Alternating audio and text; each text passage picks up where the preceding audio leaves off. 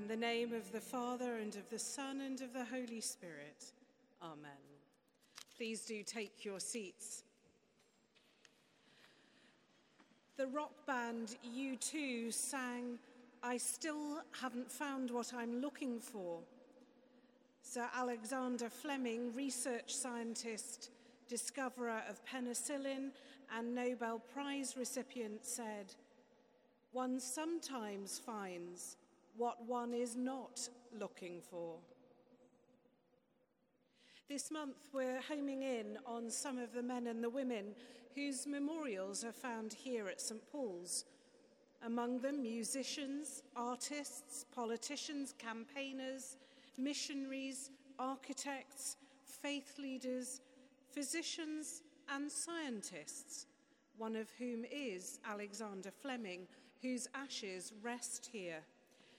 You might be surprised that great scientists are associated with places of faith, but there are many Christians whose faith and scientific endeavours have revolutionised our knowledge and our lives. Past and present, these include astronomer Johannes Kepler, who crafted laws of planetary motion, Edward Jenner and Louis Pasteur, and their respective work on vaccines, Gregor Mendel, the father of modern genetics, Max Born, physicist and mathematician, instrumental in the development of quantum mechanics, neurosurgeon Ben Carson, the first to successfully separate twins conjoined at the head, and Monica Grady. She is a leading British space scientist and is currently Professor of Planetary and Space Science with the Open University.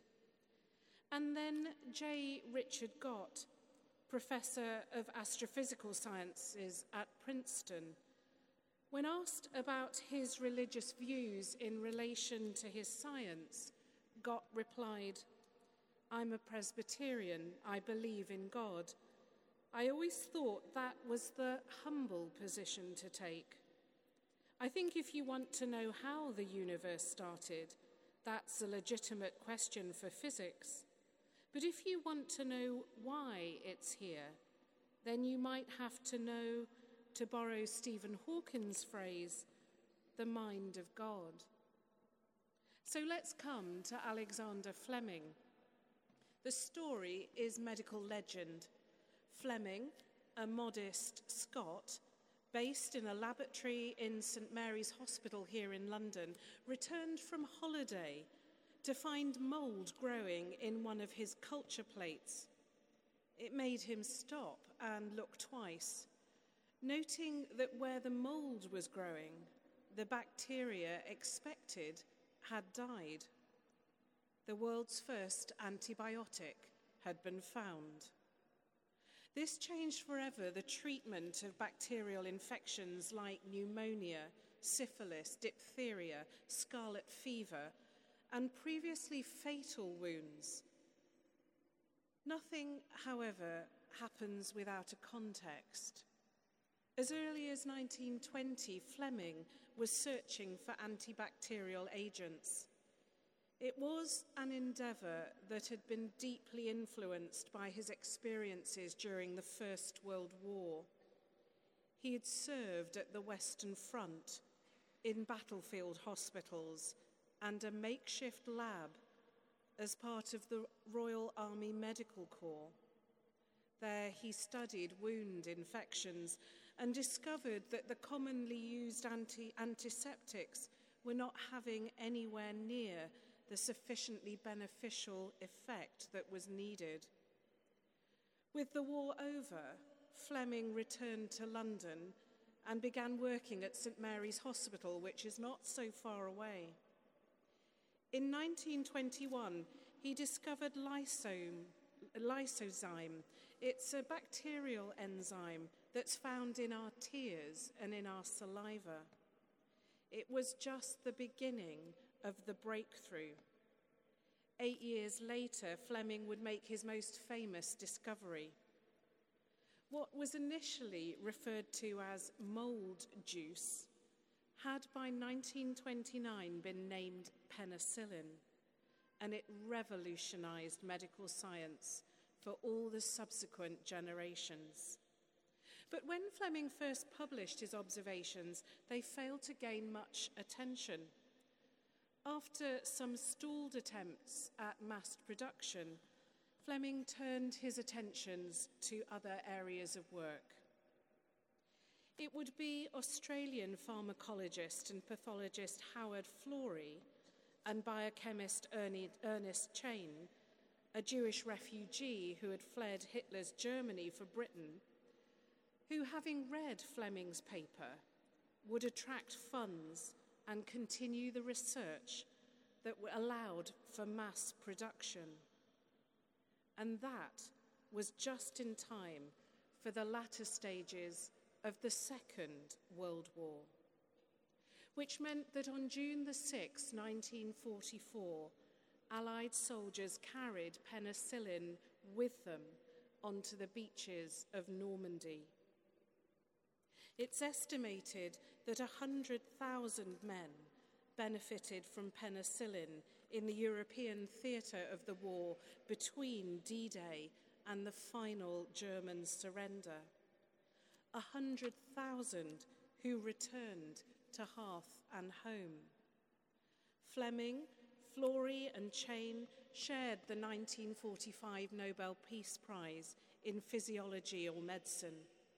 And penicillin is said to have saved the lives of at least 200 million people right across the globe since then. Giving thanks to God for this devout physician, might we learn from him? Firstly, that context matters. Fleming's vocation arose in the overlap between his skills and gifts and passion and the real needs evident in his context, worked out on the World War battlefields. Where has God placed you, and how might your gifts and experience be used there? Secondly, Fleming recognized the balance between individual and shared endeavor. In his acceptance speech at the Nobel Prize banquet, he said, "I isolated the contaminating mold. I made an antibacterial substance which I christened penicillin. I studied it as far as I could as a bacteriologist. I had a clue that here was something good, but I could not know how good it was, and I had not the team. It was 10 years later that Florey and Chain made up a complete team at Oxford, which succeeded in this and showed the marvelous properties of penicillin." And then his openness to that which lies beyond. He diligently labored in the place where his gifts met the world's needs, like many of you do. He did the work. He put in the hours day after day. Not only was he there, but when the opportunity came, he was open to the glint of possibility. He'd later say, "If I may offer advice to the young laboratory worker, it would be this: never neglect an extraordinary appearance or happening." We might know this true of the spiritual life too. Sometimes the hard slog of prayer, of seeking to align our character, of living the values of the kingdom, and then the glint of grace which brings us to our knees. Scripture is woven through with those sorts of epiphanies. The woman to whom Jesus came beside a well under a hot midday sun. Moses the shepherd catching sight of a bush alight, flaming but not consumed. Joshua inquiring and encountering a stranger outside the city walls of Jericho. Diligence, curiosity, openness, especially to the things of God, meant that Fleming, as he said, one sometimes finds what one is not looking for. Fleming concluded his Nobel Speech Prize with these words: "Destiny may play a larger part in discovery. It was destiny that contaminated my culture plate. It was destiny which led Chain and Florey to investigate penicillin instead of the many other antibiotics which had then been described. And it was destiny that timed their work to come to fruition in wartime when penicillin was most needed. It may be," he added, "that while we think we're masters of the situation, we're merely pawns being moved about on the board of life by some superior power." Might we learn that context matters, that there's balance between individual and shared endeavour, and that there is joy to be found in openness to that which lies beyond. And lastly, and more somberly, might we listen to Fleming's warnings and act on those of his successors? Fleming predicted how useful antibiotics would be, but he also warned of how dangerous the world might be without them if humankind failed to grasp how precious a gift they are. Today, with concerns over overprescribing and of the extensive use of antibiotics in farming, we hear warnings of a post-antibiotic era in which infections won't be easily treated with the drugs that we have today. We did this to ourselves. We bear the responsibility, says journalist Marin McKenna. We did this by squandering antibiotics with a heedlessness that now seems shocking. Furthermore, last Monday saw the publication of a landmark report by the UN Intergovernmental Panel on Climate Change. Our world's leading climate scientists warn that we have only 12 years in which to act. 12 years in which to limit catastrophic climate change. Change that would significantly worsen the risk of drought and flood, extreme heat and poverty for hundreds of millions of people. They say that urgent and unprecedented changes are needed by all of us. And I quote, "It's a line in the sand, and it says to our species that this is the moment and we must act now.